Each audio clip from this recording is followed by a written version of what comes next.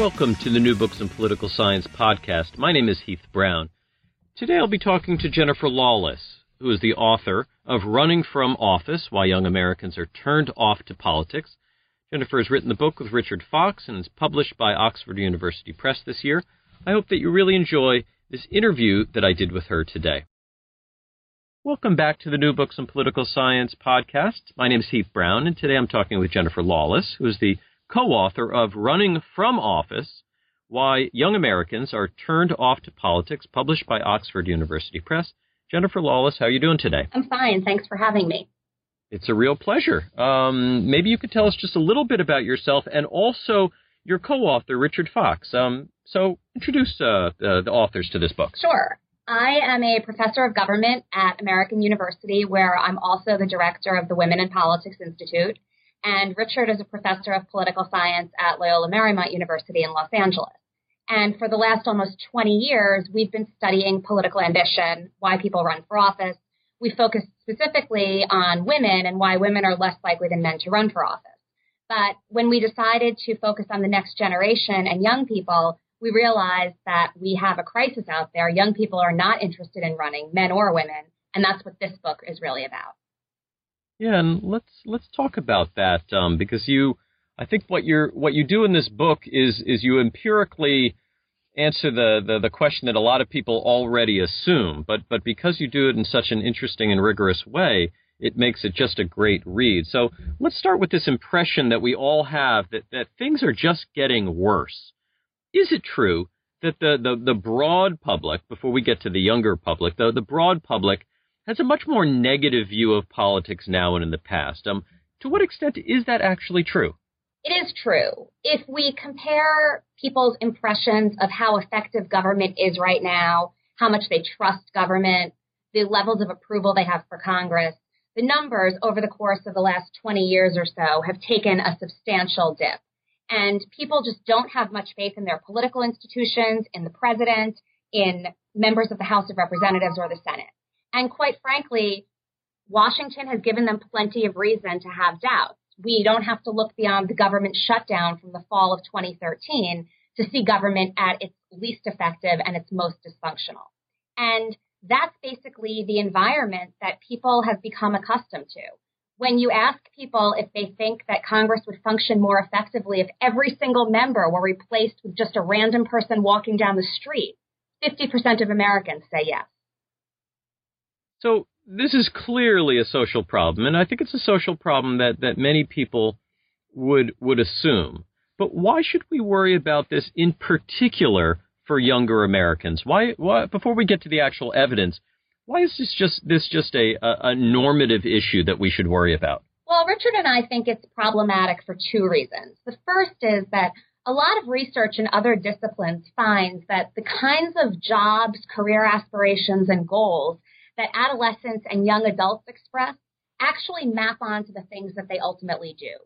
And so if young people have grown up in this environment and are turned off to politics and have decided now that they're not interested in running for office, there's a very good chance that those attitudes will be quite tenacious and they're not going to change. So those impressions will stick with them. The second reason that it matters to us normatively is that there are 500,000 elective offices in this country. And it may be the case that Congress isn't necessarily functioning that well, but there are 500,000 offices that are located not at the federal level. And if young people are not interested in those offices either, because they're thinking about politics through this national lens, then we're worried that the best and the brightest of the next generation won't rise to the occasion. So you and your co-author fielded quite a large-scale survey of this. Why don't you tell us a little bit about how you collected your data? What were your methods to figure this out empirically? Well, we thought we needed to do two things. The first was we needed a national survey of young people's interest in running for office. To us, it was a very important question, but there were actually no previous systematic studies of how high school and college students felt about one day running for office. So we contracted with GFK, which used to be Knowledge Networks, to compile for us a national random sample. And we were able to use National Science Foundation funding to run the survey. So we wound up with about 4,000 responses from a random sample of 13 to 25-year-olds. The next thing we did was conduct 115 hour-long interviews with a sample of those respondents so that we could delve a little bit more deeply into their attitudes about their responses to the survey questions. Because most importantly, we wanted the book to be readable. We didn't want to just provide people with tons of data. We wanted to be able to elaborate on those data using the words of the young people themselves. And so we conducted the survey in the fall of 2012. We did the follow-up interviews in the summer of 2013. So I wonder if you can just briefly tell us, just sort of first about whether younger Americans want to get involved in politics. What's sort of the first finding from the book? And I wonder if you could talk about this in the context of an interview that you did that illustrates this. Because I think we'd all be kind of interested when you sat down for an hour, you know, what it's like to talk to somebody who might not be interested about politics. Are they turned off by the entire idea? Are they turned off to aspects of the idea? So you talk about those two elements of the project. Sure. Well, the short answer to what did we find was that the overwhelming majority of young Americans are not interested in running for office. 89% had said that this was not something that they would consider doing. And what was particularly interesting to us was that it didn't matter how we asked the question.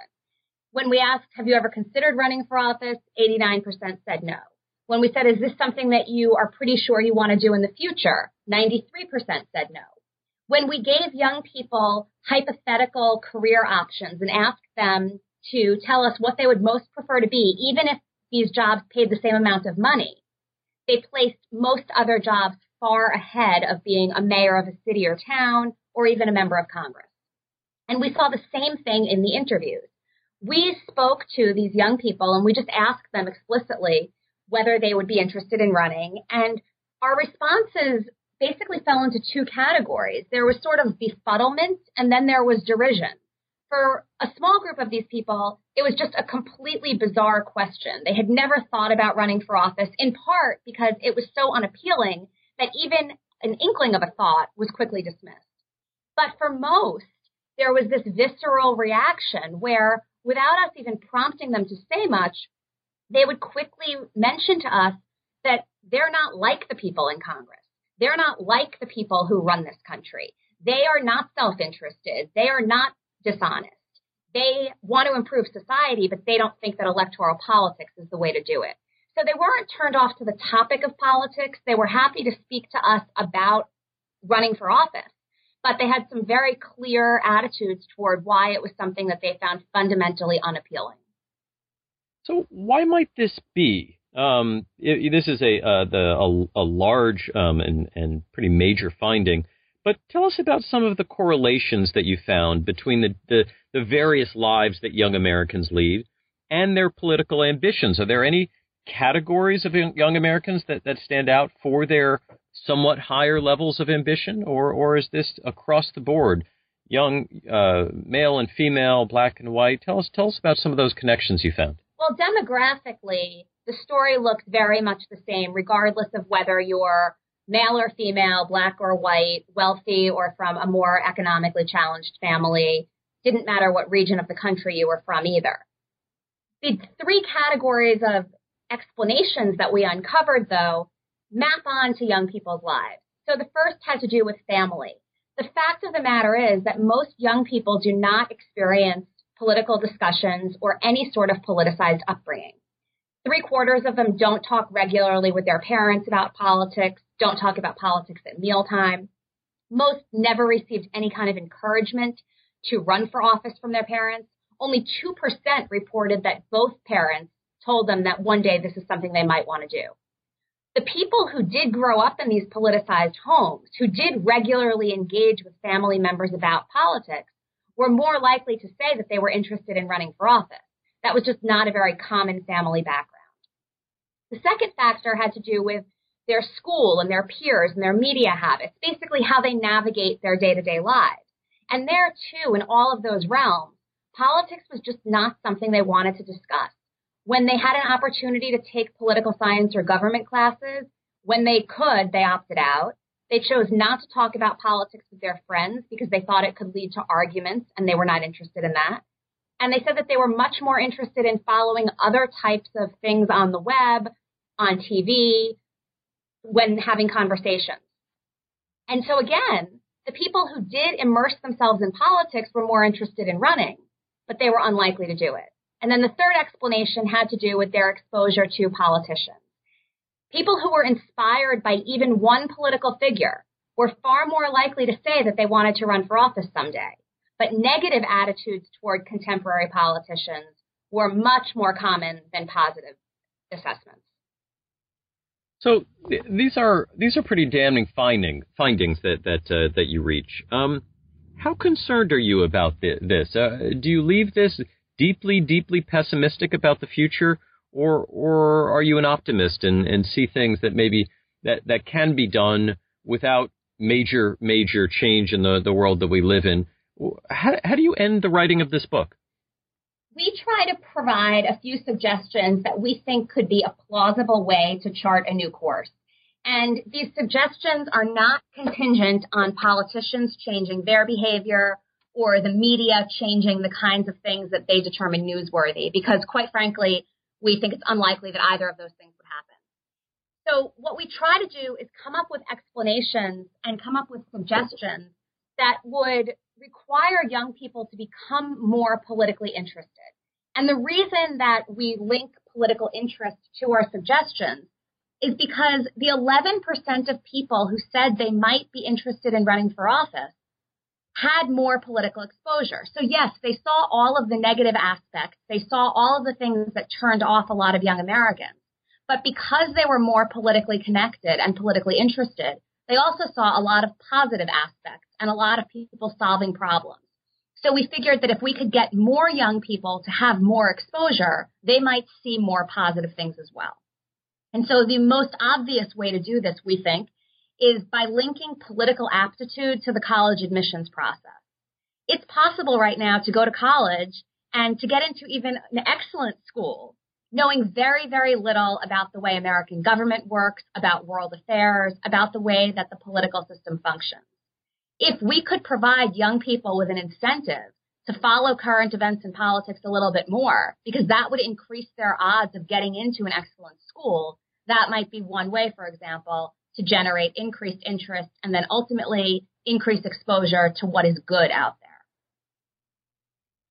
Now, have you talked to your own students about this? We have the funny thing that we're probably teaching that 11% by and large, and you'd guess that the 89% probably by and large are not majoring in political science or government. When you talk to students about this, what's their reaction? Are they surprised by this? Are they embarrassed by this? For those political science students that I'm sure you see on a pretty regular basis, have you gotten reactions to the book?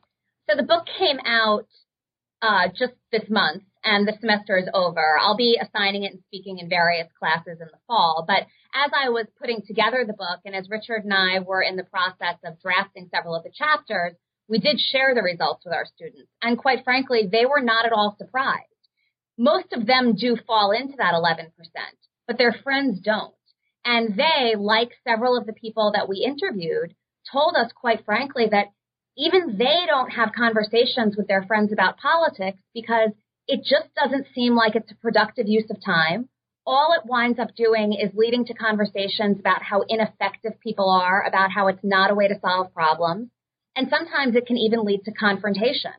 And what we found particularly interesting was that because young people today have only grown up in an environment with increased party polarization, with constant fighting and bickering, it doesn't occur to them that you can actually have a substantive political debate about an important issue and then still go for a drink with the person afterward if you disagree. That's just not the Washington they know. It's really interesting, and I learned a lot. These are things that I think many people worry about, but actually seeing them dramatized in the way that you do in the book is really interesting. The book, again, is Running from Office, Why Young Americans Are Turned Off to Politics. The authors, Jennifer Lawless and Richard Fox, published the book this year with Oxford University Press. Jennifer, thank you so much for your time today. Thank you.